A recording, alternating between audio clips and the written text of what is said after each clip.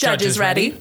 Hi, Melissa. I feel like we barely see each other anymore. It's true. At least we were able to have lunch one day this week. Very true.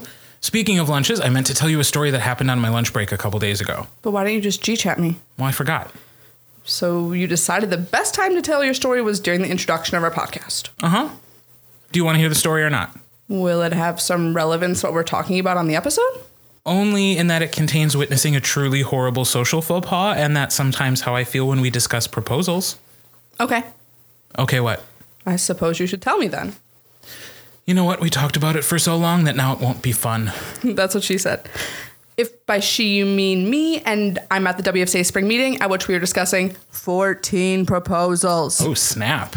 When we saw how many proposals there were for the upcoming WFCA spring meeting, we knew we had to dust off our microphones and discuss some of the more intricate proposals being brought to the membership. Will our deliberations save some time at the spring meeting? Probably not. Will we offer much needed context and background information on some of the proposals thanks to a very special guest? Definitely. This is Forensics Faces.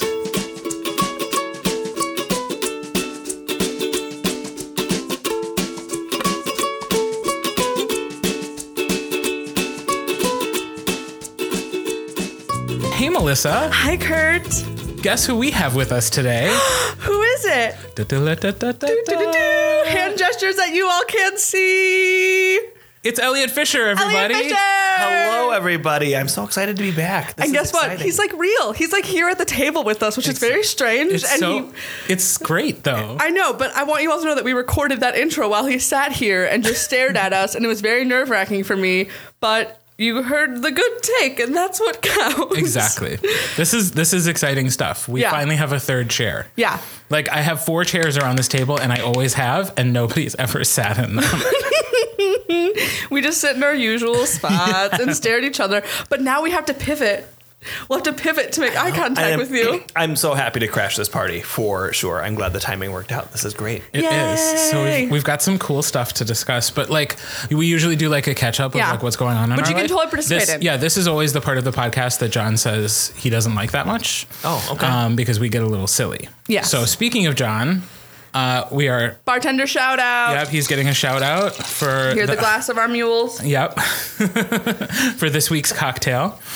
Which he now promised to be the bartender for all of our episodes, wanting to be like the episode bartender on the Andy Cohen show. What is it called? Watch What Happens Live. Thank you. So we'll see what happens with him and that promise to us, because we'll see. We'll see. So, Calling it out. Do you have any news to share? Like, what's been going on in life? Oh, God. Well, state, and then we did NSTA quals, and then I recuperated for a weekend. Last weekend I went to Madison and learned just how lactose intolerant I actually am for a not safe for the podcast story. I'll tell you after. The face you're making is great. Yeah, I have mostly been just like not forensicating, which is great. And now gearing up for the spring meeting because it's my first time as a chair of anything. And I'm a little stressed out about it, but be prepared for the fact that I just like don't care about decorum in my program assistance report. Like I kept Amy Geiser's outline from last year, but my choice of wording is quite colorful. Okay. Don't stress. I would say don't stress about the spring meeting for you, because I think sometimes the responsibility at the 2 meetings shifts from one committee to another one. And I think your role is much more important in the fall because you're having to get people geared up for the season. In the spring, people, I think, just want you to be like, hey, I'm here. I'm working on stuff over the summer. You'll hear from me later. Yeah, the only thing I'm nervous about is that I am presenting a round table on Saturday morning. Oh, okay. And I'm doing a binder tech roundtable. 1, just to teach more people about it. 2, make sure it doesn't get eliminated during the afternoon. And 3, just to stand my ground about it. Because as one of its number 1 proponents, I want to do my part for more people to be informed about it. And I got, I did do a thing that was interesting. What am I saying? I went to NFA Nationals in Eau Claire, and I got to see Elliot there. Oh my God. That was good times. It's a full circle moment. I did it. Totally Oh my a gosh. full circle moment. Yeah, no, my former student, Mackenzie Berkey, who I've talked about on the podcast 6,000 times, invited me up to come watch her. So I spent 8 hours in the car to spend 8 hours with her. And she ended up actually taking second in the nation in one of her categories. One of the categories I didn't watch because she was at nationals and so many events. But it was just so great to see her and see how far she's come as a performer and to meet all of these people whose names I get to put faces to finally that she's been on the team with for years and like meet some of her coaches and stuff. And it was just a very surreal thing to do that. And college forensics is so different from high school forensics for me. It was like very eye-opening, which I really liked, but I got to see lots of people do interesting things with their binders. Was there one thing that stood out most to you in terms of the difference between them? I mean, other than cursing, I think it was being in the persuasion round, because I got to watch her in persuasion, and seeing the specificity of topic choice. Like, I appreciated how specific it was, because she told me that it's going to be a lot like oratory, but they've cut all of the fluff, and it's all information that is there to persuade you, which I'm going to be bringing to my orators next year, because I really like the idea of being convinced by numbers. I think it's one of the things that's really great about watching John Oliver stuff on Last Week Tonight is that he puts those numbers in front of your face and trusts you to intake them. And that's what Persuasion did for me, was like it laid out very specific things, very specific issues. And also like those kids come with solutions right away. Mm-hmm. Like they're like, I started a petition. I wrote this letter up to send to different Congress people. So if you come sign a letter, I'll send it on your behalf about this issue. And I was like, that's great. So I signed a bunch of letters. I signed a petition. I took some like pamphlets. I was like, I'll learn about some stuff. Okay. And I really appreciated that. So I'm excited to apply that to my cool life. I feel like Elliot is just appreciating all the gesturing I do. Now he understands how much I'm moving. Right? But yeah, that was the actual thing I did. But you have been doing one major thing. I became a reluctant stripper. The title Cheers of his memoir. Yeah, The Reluctant Stripper. The Life and Times of Kurt Grace. Oh, God. So yeah, I ended up being cast in the Full Monty at Sheboygan Theater Company, which I was not intending to do. Did you audition for that, Kurt? Eventually, yes, I did audition. But did I show up on the days designated for auditions? No, I did not. They just, so they sought you out specifically. Yeah, well, because they're familiar with me and I'm nearby. And there are some parts in that show that are very like type specific. And so they needed, like they had a lot of great people audition, but they weren't my type. And so they needed my type to show up. And it's like deceptively difficult music to sing. It's a rock score. Yeah. That's very high. And so some really good singers just don't sound great singing it. And so that was another thing that was tough to find. But they did find a really, really great cast. So I'm in it. And listeners of this podcast may be interested to know that former WFCA coach and Hall of Famer Tyrone Wesley is also in the show. So I am stripping with my former drama teacher / the coach from South High. I will have to watch one of my mentors and inspirations of why I coach now take his pants off. And Ty Wesley. Hey. See what I did there? I do see what you did there. Nice job. I appreciate the fact that you're still comfortable calling it stripping, whereas I think other people would feel like they would need to veil that and find a different term that how do I fake that? There's nothing exotic about these men dancing. Just dancing. You're just doing some sexy choreo. Yeah, no, like the whole point of the show is that they're taking their clothes off, and it's uncomfortable, and I'm not excited about it, but it's such a good show. It is. Like, so there's good music in it. I'm putting myself in the headspace to like just get over it because it's such a good show. We'll be there. I mean, I'll be there. Yeah. And like when I've seen the show and like I don't remember the actors specifically, and so little of the show is actually that part of it. It's one of the, it sounds like a cheesy thing to say, but it's a lot about relationship and friendship, and I really like that show. Yeah. So I'm excited. Elliot, what have you been doing? It's the post-forensics life catch-up kind of at this point in time. So semester is wrapping up for me really soon, so it's been kind of the push to get to the end of the school year, but NFA also happened as well. So College Forensics Nationals happened. There's a couple of different associations, but the one that I went to in Eau Claire and saw you there a couple weeks ago. So that was the 5-day marathon that is NFA. That's insane. It is insane. And so this year it was interesting. I took a student up there and she had a fantastic time and came away very motivated. For me, it was also a new way of looking at nationals because I'm going to be hosting that national tournament at Oshkosh next you're an year. idiot. Because I would like to say I'm not an idiot. Maybe crazy, perhaps, for taking on that challenge. But Delightfully naive. right, Perfect. right. Spot on. And they were desperate. So, desperate times call for desperate That is often how measures. I end up doing things too. That's how I say yes to all things in life, Yeah. including dates. when I tell people like, oh, they accepted our bid, and like people are like, that's so wonderful, and I choose to omit the fact that I was the only one that bid for the nationals. so yeah. Anyway, I kind of went into it with just a new set of eyeballs because I was having to look at it in a very, very different way. That was been kind of my focus of my time, and just kind of catching up on life stuff in general. What shows are you catching up on? Because I've been doing a lot of show catch up. I was so behind on everything, and now I'm back in it. Yeah, and I feel bad that I have not really begun that process yet because I don't want to commit to show catch up until I know for sure I've got large blocks of time that I Fair. can binge on things. So once the semester is done and once summer arrives, then I'll do a little bit more show catch up. Otherwise, it's been a lot of like HGTV, The mindless stuff. the mindless stuff for sure.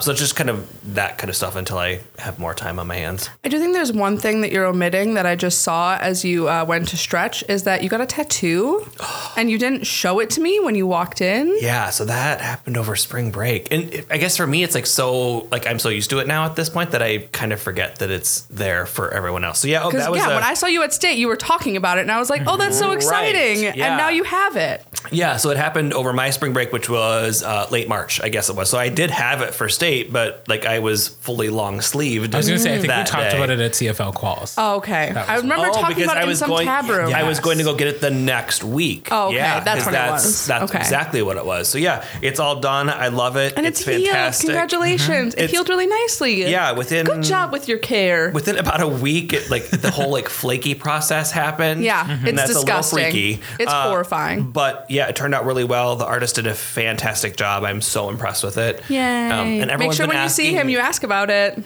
and the pain level, and you tell him that it had to hurt because it's on your wrist. It did, honestly. Like there's like the whole thing didn't, but there was one spot in particular that when she got to that spot, I was just like, oh no, I don't know if I can do this. I don't know if I can do this. You'll It's be like, fine. You're deep too late. breaths, You're deep too late in it. breaths. You can't give up. Oh yeah, at that Right. point, like she was like a quarter of the way done, and that's when it started to hurt. I'm like, nope, gotta Nope. power through. Got it. Yeah. Power through. So people have been asking me what's the next one, and I'm just like, this took me 10 years to figure out what this one was Right. going to be. I ain't getting another one. This Yeah, is it. the last time I got mine was when the last Harry Potter movie came out. That's when I got my Harry Potter tattoos because it was like the end of my Harry Potter journey, or so I had thought. And so I haven't gotten one since because I only have the 3. I got one to be a rebellious college kid and then liked it and thought I was going to do more. But at this point, I'm like, probably not.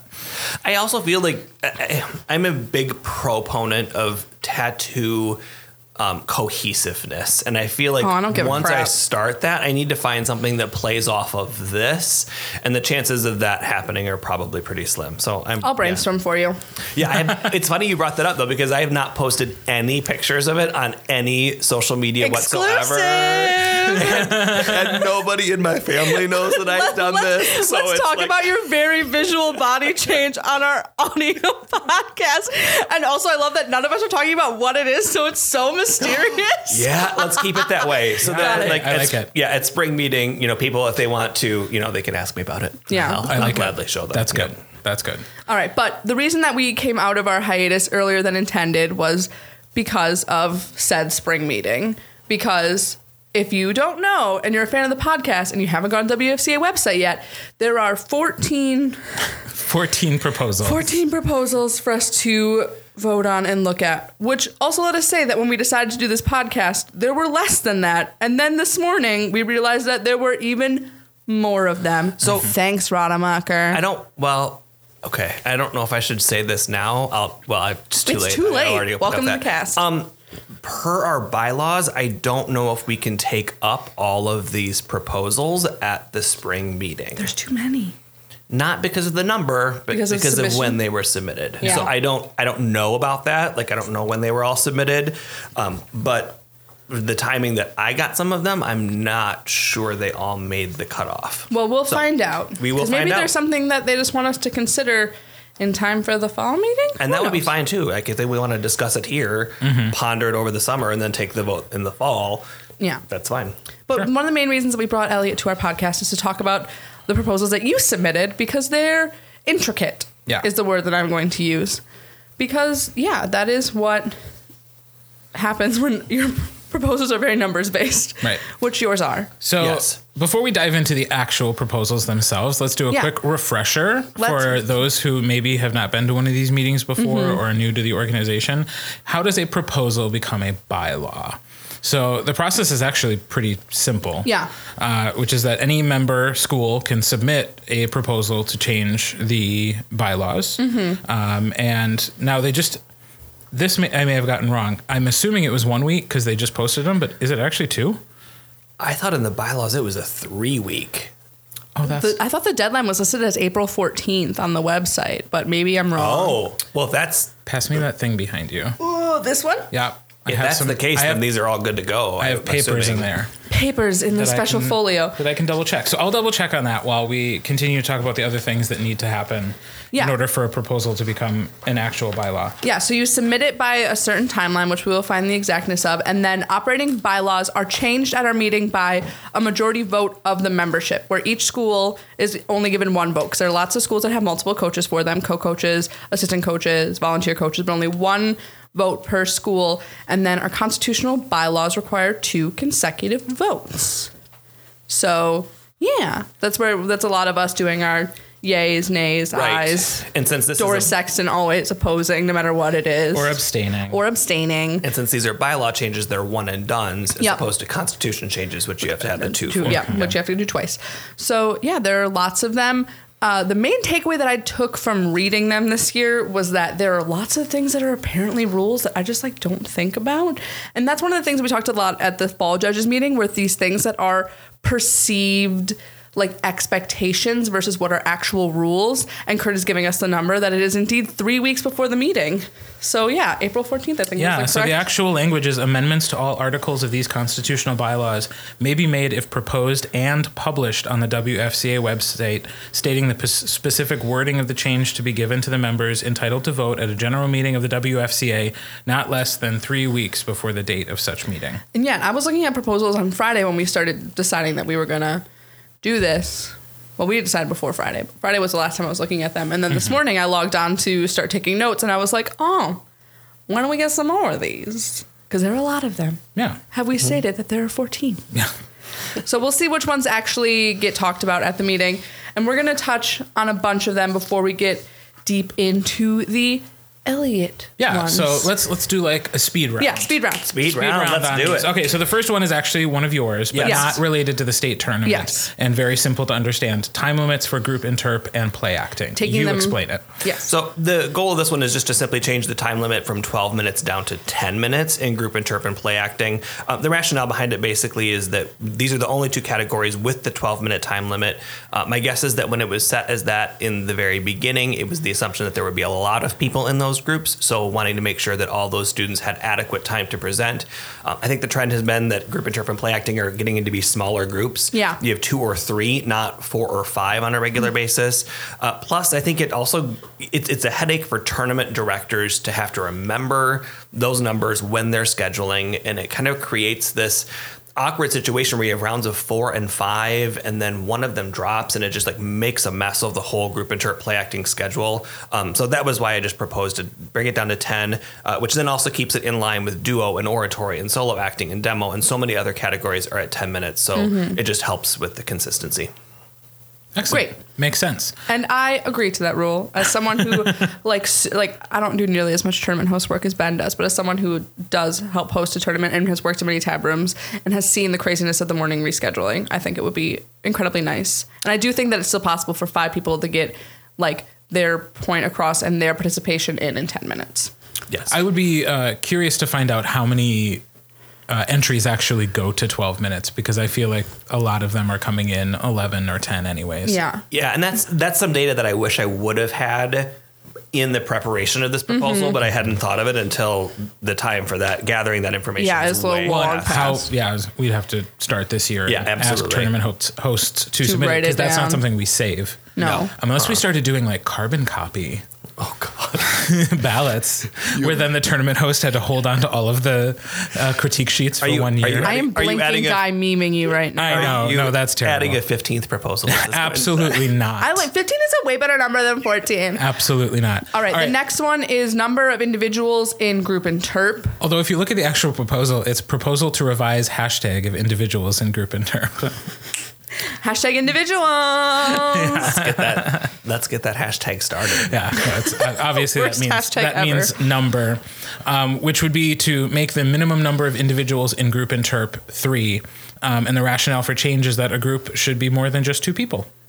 That's what's provided on the sheet of paper. And by sheet of paper, you mean posting on the website? Yes, yeah, the PDF as it appears on the WFCA website. So, I mean, I think I understand the proposal. I don't agree with it. We're all doing this gesture now. Hands on hips. I think this one's going to actually have some good momentum, and I think it's going to find a lot of positive voices when it's introduced, because I think people do kind of feel like duo, group, and terp. What's the difference? What's the point? So I could see some people being like, yeah, let's try group and terp and making it 3 or more. But I also know lots of coaches, myself included, who will sometimes introduce a duo into group and terp for memorization's sake, so the kids are still getting out on the circuit and getting feedback, and then turning it into a duo. Also, there is the idea that duo in forensics is just like group and terp, where they have binders. But That's like the thing against it. Like, but the source material should be different in them, I think. At least for nationals. it can't be. Yeah, in group and terp. If I'm doing group and terp that is based like not just in a play. Like if you're doing like a novel, you can do it. Well, in you group can't and do terp. You can't do a play in group and terp. Yeah, exactly. So if Right. I'm doing a duo that is not a play, then it's Then very you easy could- to put in yes. there. Yep, for sure. Which I've done before. Right. Yeah. But I'm not saying every duo I do goes in group and terp first. I'm just saying that it's a device that I've used as a coach. Absolutely. Yeah. So we're being bad at the speed Yes. run portion of Okay, this. So I would next say one. that for this one, like most people probably already have their mind made up as to whether they think it's a good Yeah. thing or not. I think so. So I think while there could be some good discussion at the meeting, I hope there's not too much. Because Yeah, it should be like a- sometimes, and we've talked about this before, sometimes it's just like people who disagree with each other just constantly just going back and forth with like ways Yeah. they disagree. But like most of the room already has their mind made up. So Right. we should vote at the point where most of the room feels they have their mind made up, Yeah. not when everybody has had a chance to say their piece. Agreed. So, next proposal. Am I going? Yeah. Yep. The voice requirements for radio announcing. Proposal to add a rule to radio announcing. So basically, this addresses the concern that some people have that radio has become too much like acting, too comical, where radio announcers are introducing lots of different characters that do their voices. So like the weather and the sports and the local stories are all done by different personas, and those personas are different voices. This proposal wants to add the language. Speaker must present the radio broadcast in one professional / newsreader voice. Multiple voices not permitted. I Let the worry. kids live. Okay. And I worry about the can of worms that this is opening in terms of potential disqualifications. Right. So, yeah, I think if a kid clears their throat and then speaks a little bit higher when they come back, like, is that going to be, oh, you're a different voice now? So I worry about the detail orientedness of this one. And anybody who's listened to the podcast knows that I am in favor of letting the judges decide what's good and what's bad. Amen. Rather than creating rules to decide what's good and what's bad. So that's Yes. where I land on it. Anything you want to add? Let the kids live. All right. Remove the use of binder as a prop. I'm going to let Melissa talk about this one. This is Okay. just reversing the addition that we made this year that allows us to have binder tech. As you all know, I'm a big fan of binder tech. I think it's really interesting. Kids have responded well to it. It's been used interestingly. And I think that, yeah, I have outside of the podcast non-appropriate verbs and words to use for this. But yeah, it basically removes the use of binder or manuscript, in this case, as a prop. Let the kids live. Also let Melissa live her best life, which is what Binder Tech does. Also, I don't think it was like a crazy, insane thing that lots of people had issues with. I asked nearly every person who hosted a tournament if there were any issues about DQ or anything with Binder Tech, and there wasn't. So there was one question that came up at state, which the TPP committee will be presenting at the spring meeting. Yes. But it is addressed in one of the other rules rule listed. proposals. Mm-hmm. What are your guys' thoughts?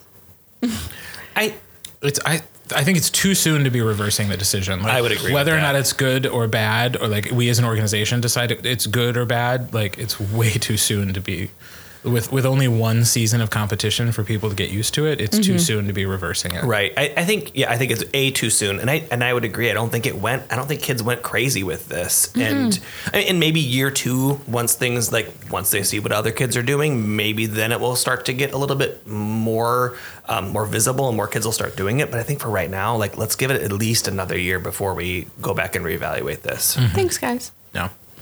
Then solo acting chair. Proposal to revise a rule in solo humorous and solo serious. Change rule number 4 to read costume, sound, lighting, and makeup are not allowed. The use of a single stationary chair is allowed. Justification for this is that we are allowing use of props in play acting, which is an acting category. I believe that this is just an attempt for us to be more HSFA complacent, which we are 2 separate organizations for a reason. And that coaches, it is on tournament host discretion if they have a lot of HSFA tournament, like people at their tournament, to decide then to amend that rule in our, like in that category to say that you can't disqualify for use of chair because they're normally an HSFA student. And I think that that is compliant enough. And that's an interesting distinction that we should make with all of these rules, which is that really our rules only apply to the state tournament. Right. That otherwise tournament directors can do whatever they want to be more accommodating to people who are used to something else. And plenty of coaches and tournament hosts too.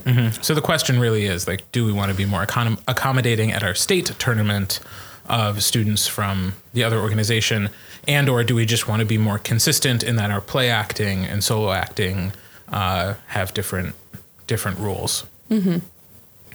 So. But then at the same time, then we're also putting a proposal on the table to put restrictions on the number of people in group interpretation that the WHSFA does not have that same restriction. So, We don't like being completely complacent. We're just like fighting step siblings.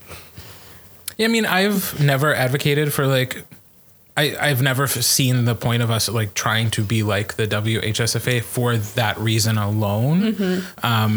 And I don't hear an outcry from a large number of teams who are doing both, who feel like it's making life more difficult for them. Yeah, the There's phrase is vocal minorities. Yeah, a really vocal minority usually brings it up. And I think we need to be conscious of that. Like as much, I feel like the bully saying that, like, oh, you know, there's not that many people who are concerned about it because we should take care of and listen to each other. But when it is 2 or 3 people who seem to be having the problem, when lots of other people deal with the same issues but don't have the problem, then I think, you know, that does not require a rule change. Yeah. So, next, a proposal to address restarting in all categories. This was interesting because I think this did come up at state. It was a question that came up. I don't know what the impetus of it was. It felt hypothetical in nature, but I think it came from a judge who just kind of like mentioned that they had done something, and then it was like an interesting conversation among coaches. It was not brought to TPP. Okay. So what is the wording that they want to include? I read this, but I don't remember what they said. Exactly. So we'd be adding to Rule 5 or 6. Once the performance begins, if the speaker or speakers asks to stop and start over, the timing clock will continue to run, and the fact of restarting is subject to critique.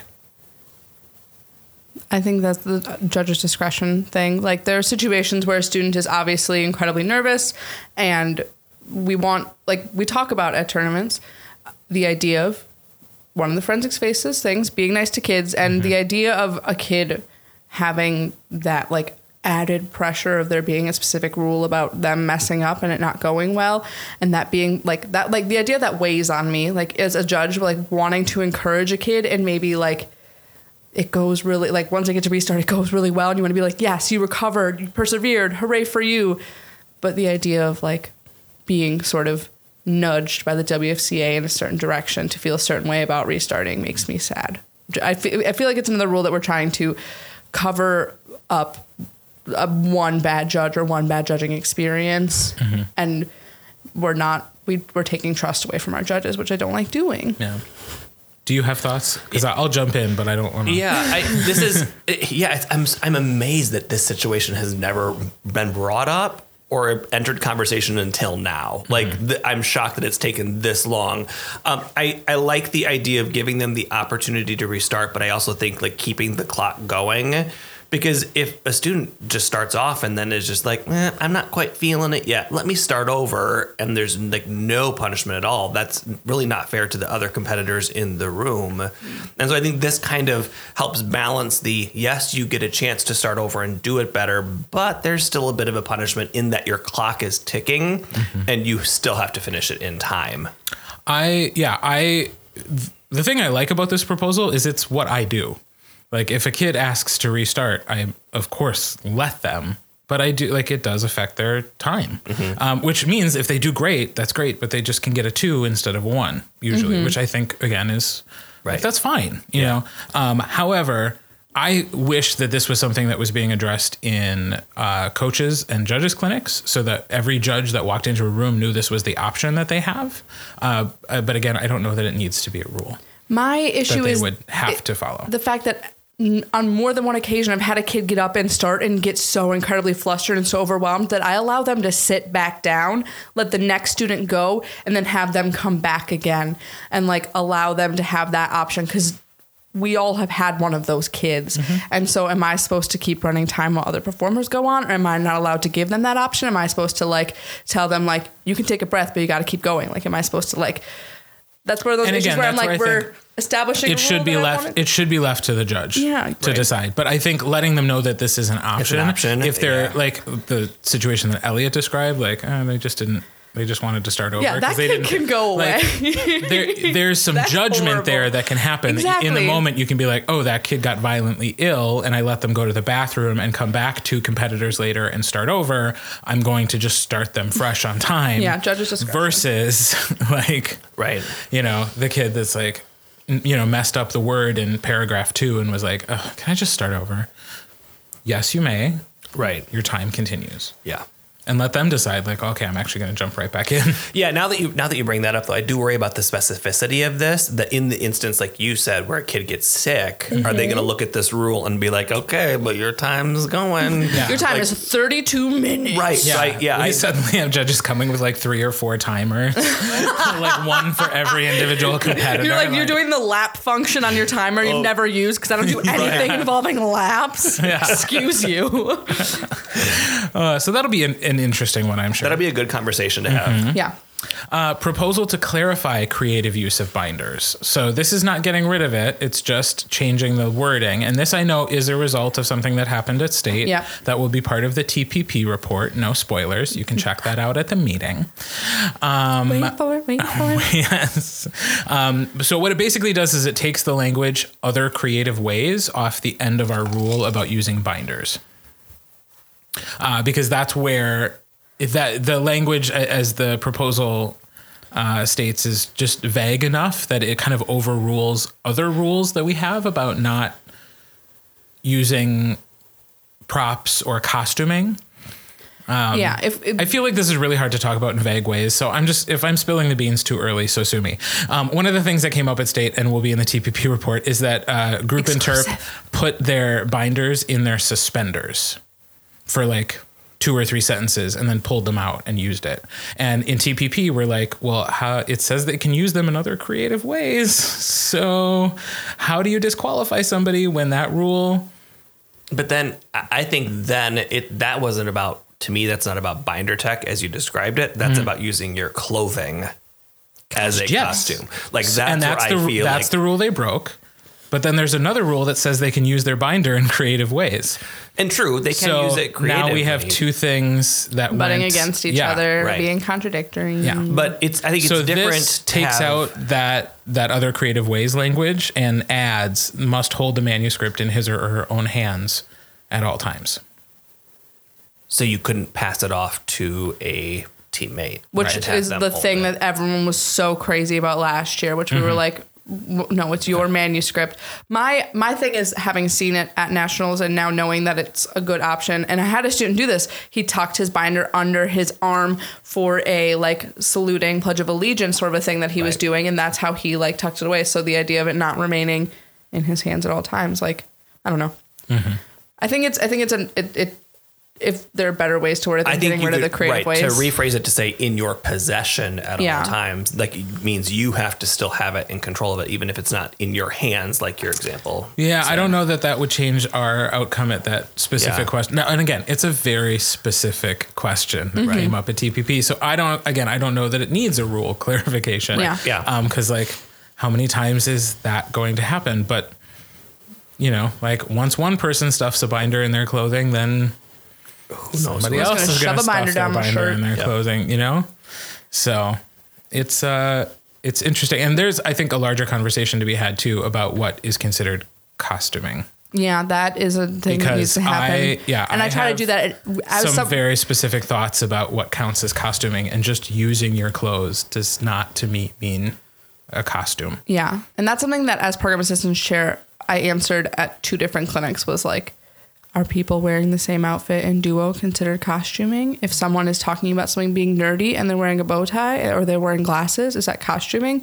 And so it's one of those things that I think needs to be put onto the hand of people who are training their judges and whatnot. But yeah, we're doing bad at the speed round thing. Okay. Moving on. Multiple sources in duo. Are we currently in our rules say that your source material has to come from one place? A single source, yeah. A single source, and this would open up options in duo. Yeah, I don't care. Why not? My only beef with this is if for those schools who are doing duo to get to nationals, has the NSDA or NCFL clarified or changed their rules? Nope. Because they still have single source, correct? Yep, which is why those of us who aren't, because there are plenty of schools in our association who don't do nationals. Oh, so those of us absolutely, who do will still follow that rule. Those who don't will not. No, I'm cool so with that. that's why I'm like, let them live. Let the kids live. Yeah. All right. Cleaning up duo play acting and solo acting. Exact language on this from the proposal is important. As Kurt finds it. So long though. Okay, well then give us a good summary. So proposed changes to duo interpretation are to strike extreme fragmentation and sound effects from rules 3 and 4.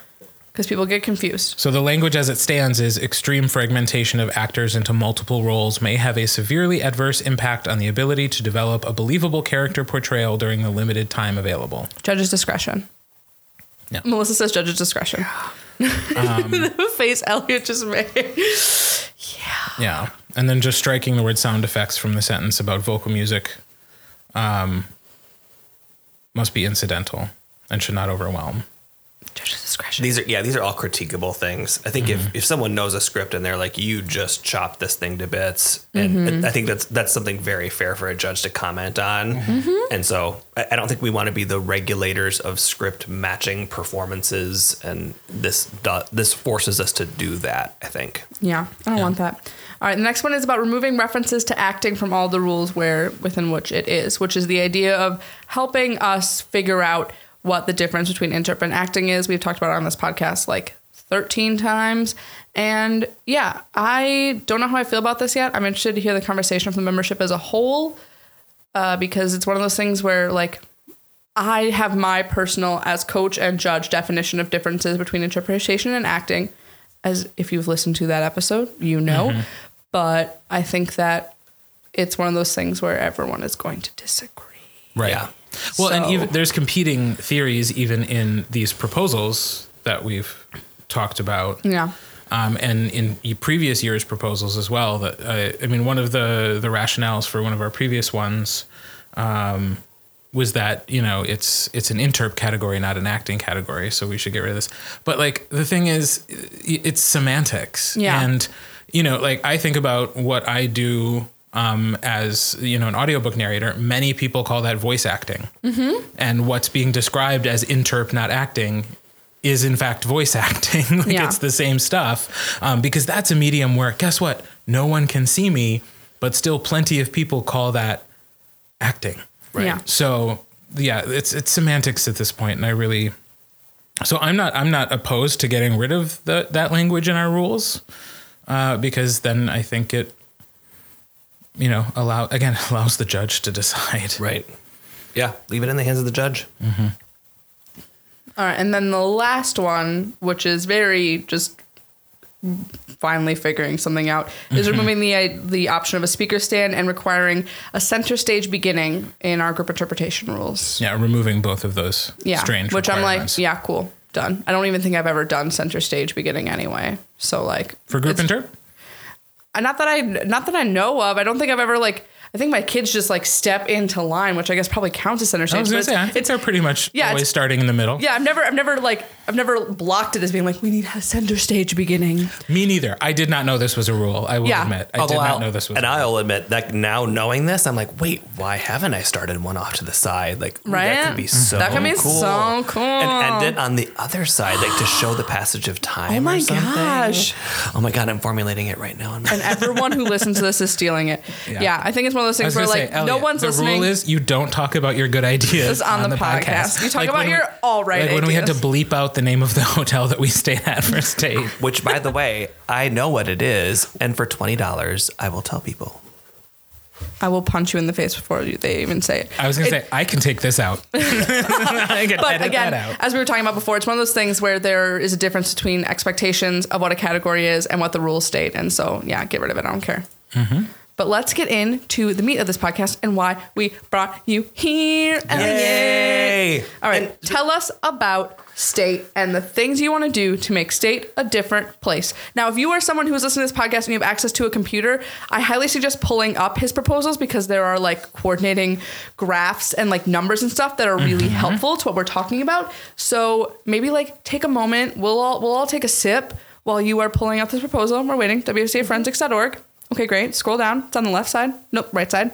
All right. Why didn't we just tell them to pause the podcast? Because it's funner this way. Yeah. Excuse me, more fun. We're already at 41 minutes. Oh, no. It's time to order Chinese. Crap. Okay. So first of all, thank you so much for inviting me here to be able to talk about these. Oh my God, in the first place. you're so welcome. So this is fantastic. I'll be doing a round table, I think, at the spring meeting as well to explain these, but this is a great way to kind of start the conversation even earlier. So do we want to go down one by one and just kind of talk through them? Is that how we want to do it? Yeah. Follow the outline, please. So let's start with the fee structure. First of all, is we made a change this year in terms of invoicing, and that we're invoicing schools at the end of the tournament as opposed to 2 days before we would print out invoices. So this way, schools are charged for their drops. But in essence, what it kind of does is it just charges them for their entries that they were originally planning on bringing. And now this is our way to make sure we recover that money. It's also kind of a bit of a nuisance fee as well. When you're having to process 30, 40, 50 drops the morning of, that gets a little bit cumbersome and problematic. And so this is just a way of recovering those lost entry fees of entries that were supposed to be there, but ended up being a drop at the end. So that's what this basically does. I don't have any questions about this one. Nope. This one was great. Great job. We started with a softball. Yeah, for sure. So this one, next one, the qualification. So I got an email after I had submitted this proposal. And this was something that I just want to make sure everyone understands first before I dig into this one, is that the motivation behind this was not to specifically prevent kids from participating in the state tournament. Correct. That is a consequence of this, that yes, there will be students who will be left out. But my goal, my motivation was not to be you don't deserve to be at state, so therefore you shouldn't go. I think state should be an opportunity that every kid has an opportunity to get to and experience. I think it's a wonderful experience. So I hope that no one is reading this from a mean-spirited standpoint that I'm trying to stop kids from having a state experience. That was not my goal whatsoever. So that said, the intention behind this was really to, there's a lot of different purposes that it kind of accomplishes. One of them is that I think it will be motivational to students and coaches to know that state is something that they have to strive for. So it's not just an automatic thing that if you're on your team, you get to go to state. I think knowing that there's a goal to achieve just to get to state, I think can be very motivational for students. It can encourage them to practice harder, meet with their coaches, take judges' feedback better. In some cases, halfway through the season, for some students, it might be like, oh, maybe I probably should find a different category because, I don't want to go up against 90 kids in pros every single week to try and get my qualification for state. Instead, I'm going to then move over to a special occasion where the chances might be a little bit better. So that was kind of the motivation behind it as well. I think also by having a qualification, like state becomes more prestigious as a result. It's not just everyone goes. It's more of hey, we all had to work and qualify to get here. So I think it helps earn that prestige as well. So that was the rationale behind it, as far as that goes. And how does that qualification work? So the qualification under process. Your proposal. Yep. So the inspiration for this is based on the National Forensic Association, the College Nationals qualification system. So basically, in a nutshell, it is that if you break into a power round or a final round at an invitational tournament, that is your ticket to qualifying for state. So there's not a separate qualifying tournament like there are for nationals. Qualification happens at any invitational tournament throughout the course of the year, so long as that the tournament that you qualify at meets a minimum standard of schools attending and all that for it to be counted as a qualifier. So as long as you break finals, you're in, you're good to go. Which is a thing that a lot of other states do already, and you listed some of them: Minnesota, Nebraska, Illinois, Missouri. Yeah, so other states have much more in-depth processes for getting to their state tournaments. HSFA already has a qualification for their state. You have to get a certain number of points in how they do their system, which we learned about working at Antonio's conference tournament at St. Lawrence. I think that this is an interesting thing. I wish that there was a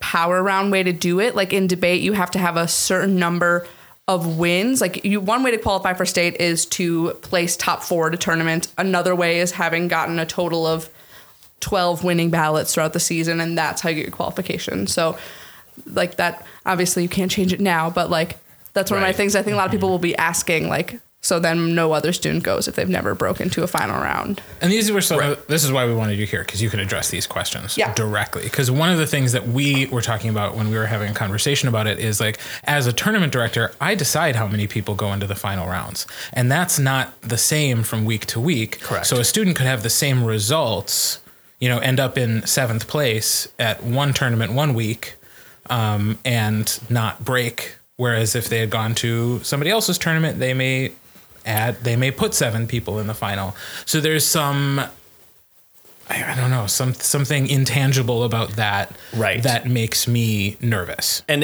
that does get messy. And because you're right, we don't regulate. I mean, if a tournament says, I want to put all 12 of these special occasion speakers in our power round, so all 12 of them get a ticket to state, there's no way that, there's a way that I could have written that into the proposal to prevent that from happening. But I didn't do that just because that's another layer of complexity. Yeah.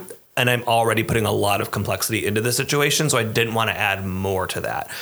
So you're right. 1 week, 7th would maybe get you the ticket because they took 7 in. The next week, only 5 got in, so it doesn't count. So there's a layer of uncertainty there that is just, I don't know how to address that specifically. So you're right. That's a bummer part of this proposal, for sure.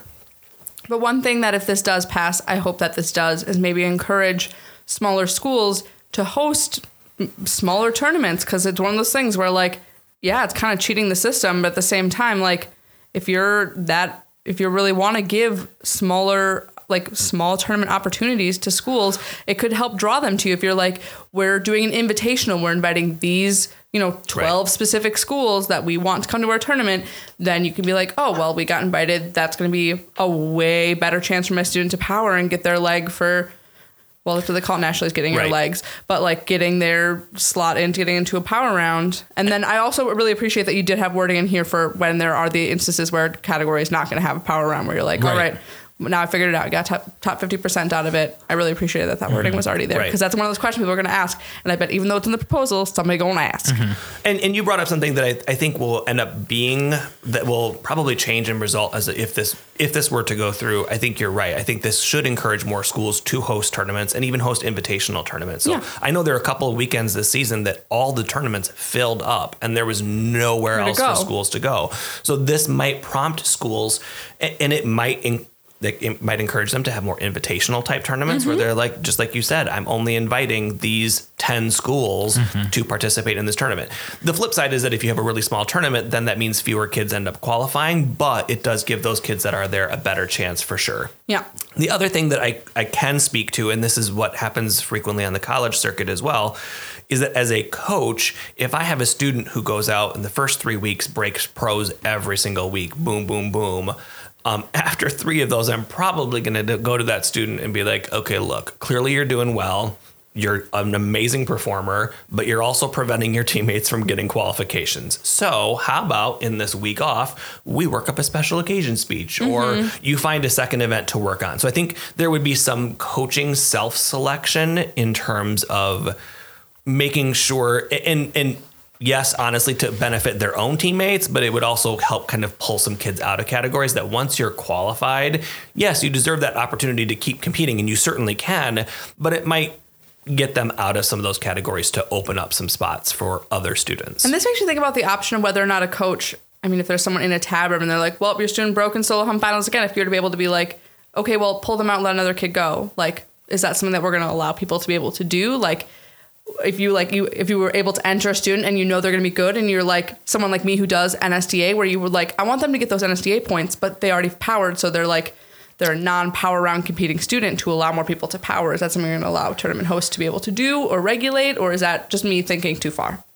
That's thinking really detailed about it, and I had not even thought about that aspect of it. And I guess my response to that is like, and it may just be my coaching style, but like I wouldn't encourage a student to drop out of a category, because if they do, my feeling is like, even if you start good at the beginning of the season, like if you don't stay in that category, people will eventually pace you. Correct. Like they will keep getting better and you will have gone out. So like if you're winning pros every week, which is a phenomenally difficult thing to do in the first place, I would say just keep going. And so that way you stay ahead of the pack. So if you do pull out of, like, is there double qualifications for state then? You're still just going in one. You'd have to pick which one at that point. Yeah. So since we don't allow double entry at state, you wouldn't be able to. I mean, you could double, triple, quadruple qualify, but you can still only take one entry to state per. Do you think if this shrinks the numbers at state, it will shrink the numbers? Will it be a conversation we end up having in the future about allowing kids to double enter then at state if they double qualified? If this goes through, and I think that is the next natural conversation to happen, I would discourage it happening at the exact same time, because we have no idea what the impact of this will be until we try it, if it goes through. And then once we've tried it a while, then I think the conversation about double entry can occur. But I don't think we would be wise to have those happen at the exact same time. To have a qualification and allow double entry at the same time. No, I think but I knowing like your said, state tournament director, like we would never do that to you. Thank you. But it does seem like the next question that gets asked, you know? Right. And now that we are on a single site for state, that I think also helps that conversation happen if we want it to happen down the road. All right. Excellent. And if there are any questions we didn't answer, remember, if you're looking at this proposal, there's a whole little thing that's like Q&A at the bottom and talking about HSFA stuff and like all their sub-district and it's incredibly detailed. Yeah. Which is snaps to you. Well, as you can tell, this is something that's been rolling around in my brain for quite some time. Yeah. And so writing it up did not take me all that long.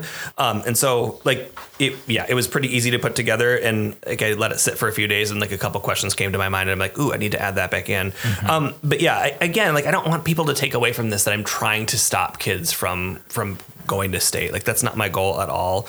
The other thing to think about too is that if this does not, I believe in the merits of this proposal, and I communicated this on an email to Kurt. I believe in this, and I think it could be a great system. But if it gets voted down because our members don't like it, I'm okay. Yeah, I will move on. you're not emotionally attached. No, and I think it's a lot of times as an organization and in any organization, like you talk about things, you talk about them vaguely, but then nothing ever changes. And it's not until someone puts it in writing and has a productive conversation about it that you either affirm what you're already doing and you vote it down, or you're like, that could be a cool idea. Like the binder tech thing, we talked about it for in years. air quotes for years, but it took you putting it into a proposal and saying, are we doing this? Yes or no? That's when people like really became invested in action actually happened. So that was kind of the strategy behind this as well. Hooray. All right. And then moving on to sweepstakes points formula changing at the state tournament, which is the one where I'm just like, Riveting podcast. I know. This is exciting Content stuff. here, guys. Yeah, so I don't have the history of the WFCA to know why we have the sweepstakes point system we do have. My guess, and I would love to hear if there is a specific reason behind it, like I'd love to know what it is, that it was a time saver. That like back in the day of hand tabulating, trying to add in finals sweepstakes points at the very end of the tournament would have been next to impossible to do. So they just did it on prelims. Plus then they made sure everyone actually counted. So what this proposal does is it awards sweepstakes points in semifinals and finals at the state tournament. So a team would earn, or each semifinalist would earn 5 points. And then for final rounds, the points would be awarded based on where you ended up placing in that round. So the reason kind of behind this was that I think our current sweepstakes point system disproportionately rewards teams that bring 25 full entries. And I think that's a common perception. And I think based on like the comparison of numbers that I ran, it's flat out true. Like if you bring in 25 entries, you have a huge advantage over schools that bring in 21 entries to the state tournament. You just have a huge head start there.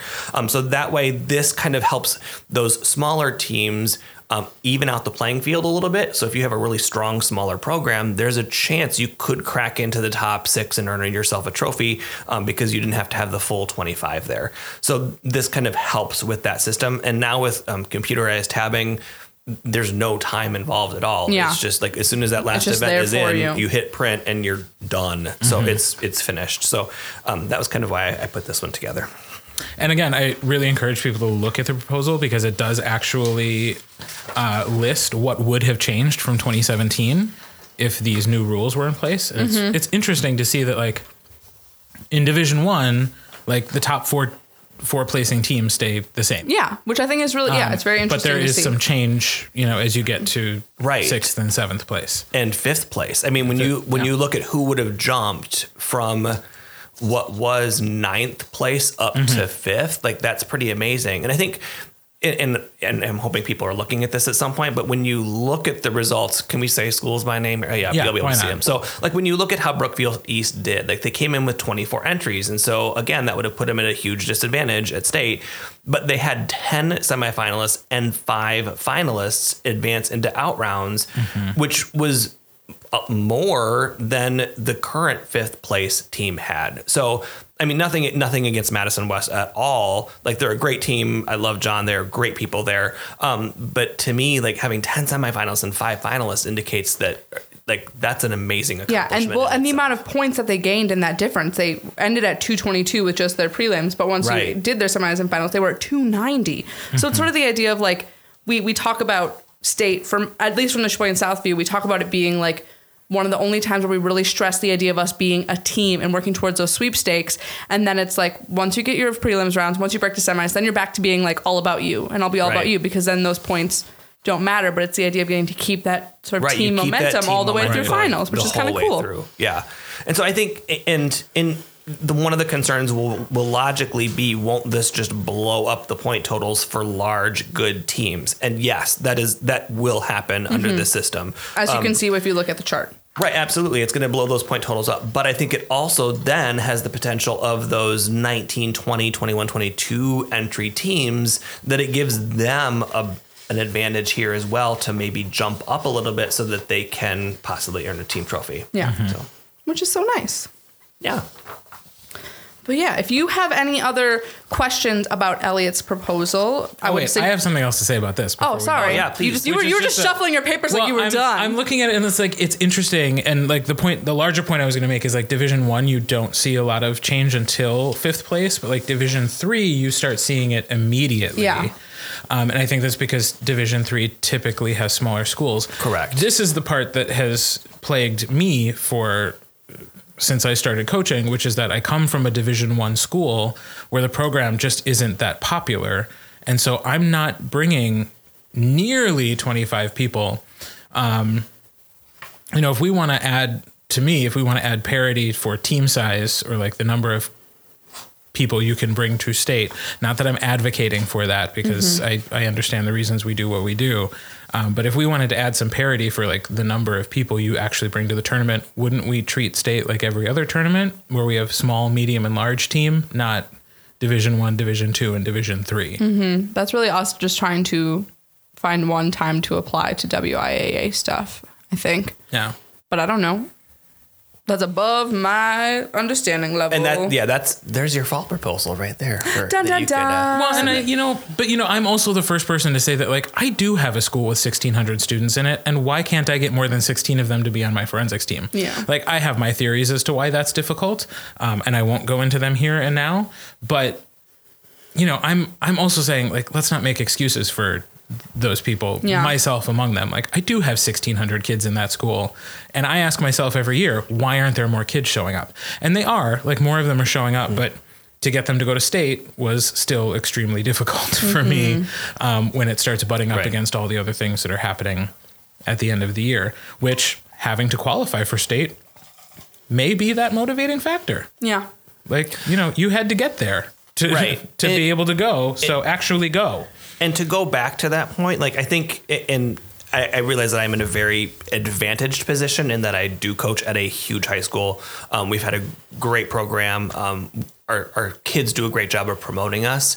But I think what really changed is once Sun Prairie got to the full 25, like whatever year that was that I was coaching, then it's like you just got better and better after that because there's some intra-team competition there as well. So like I've had students on my own team say, my goal this year is to make the state team. And so that alone is motivating enough. And I feel like a qualification could also serve the same purpose. Like then kids are like, I really want to get to state. That's my goal. Yeah.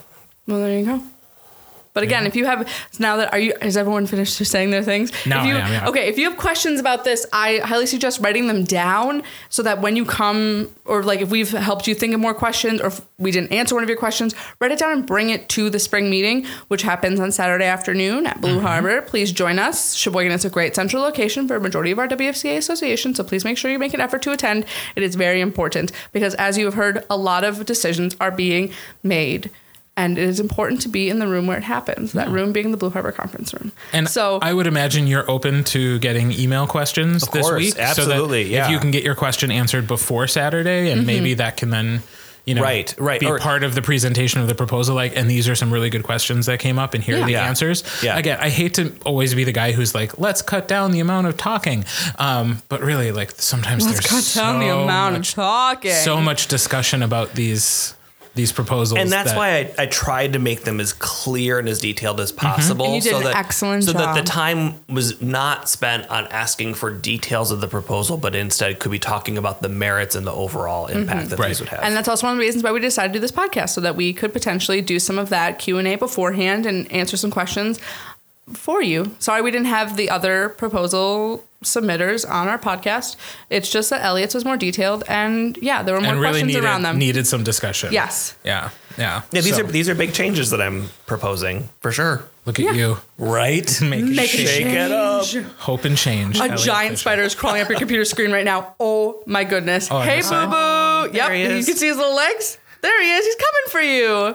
Great visuals. All right.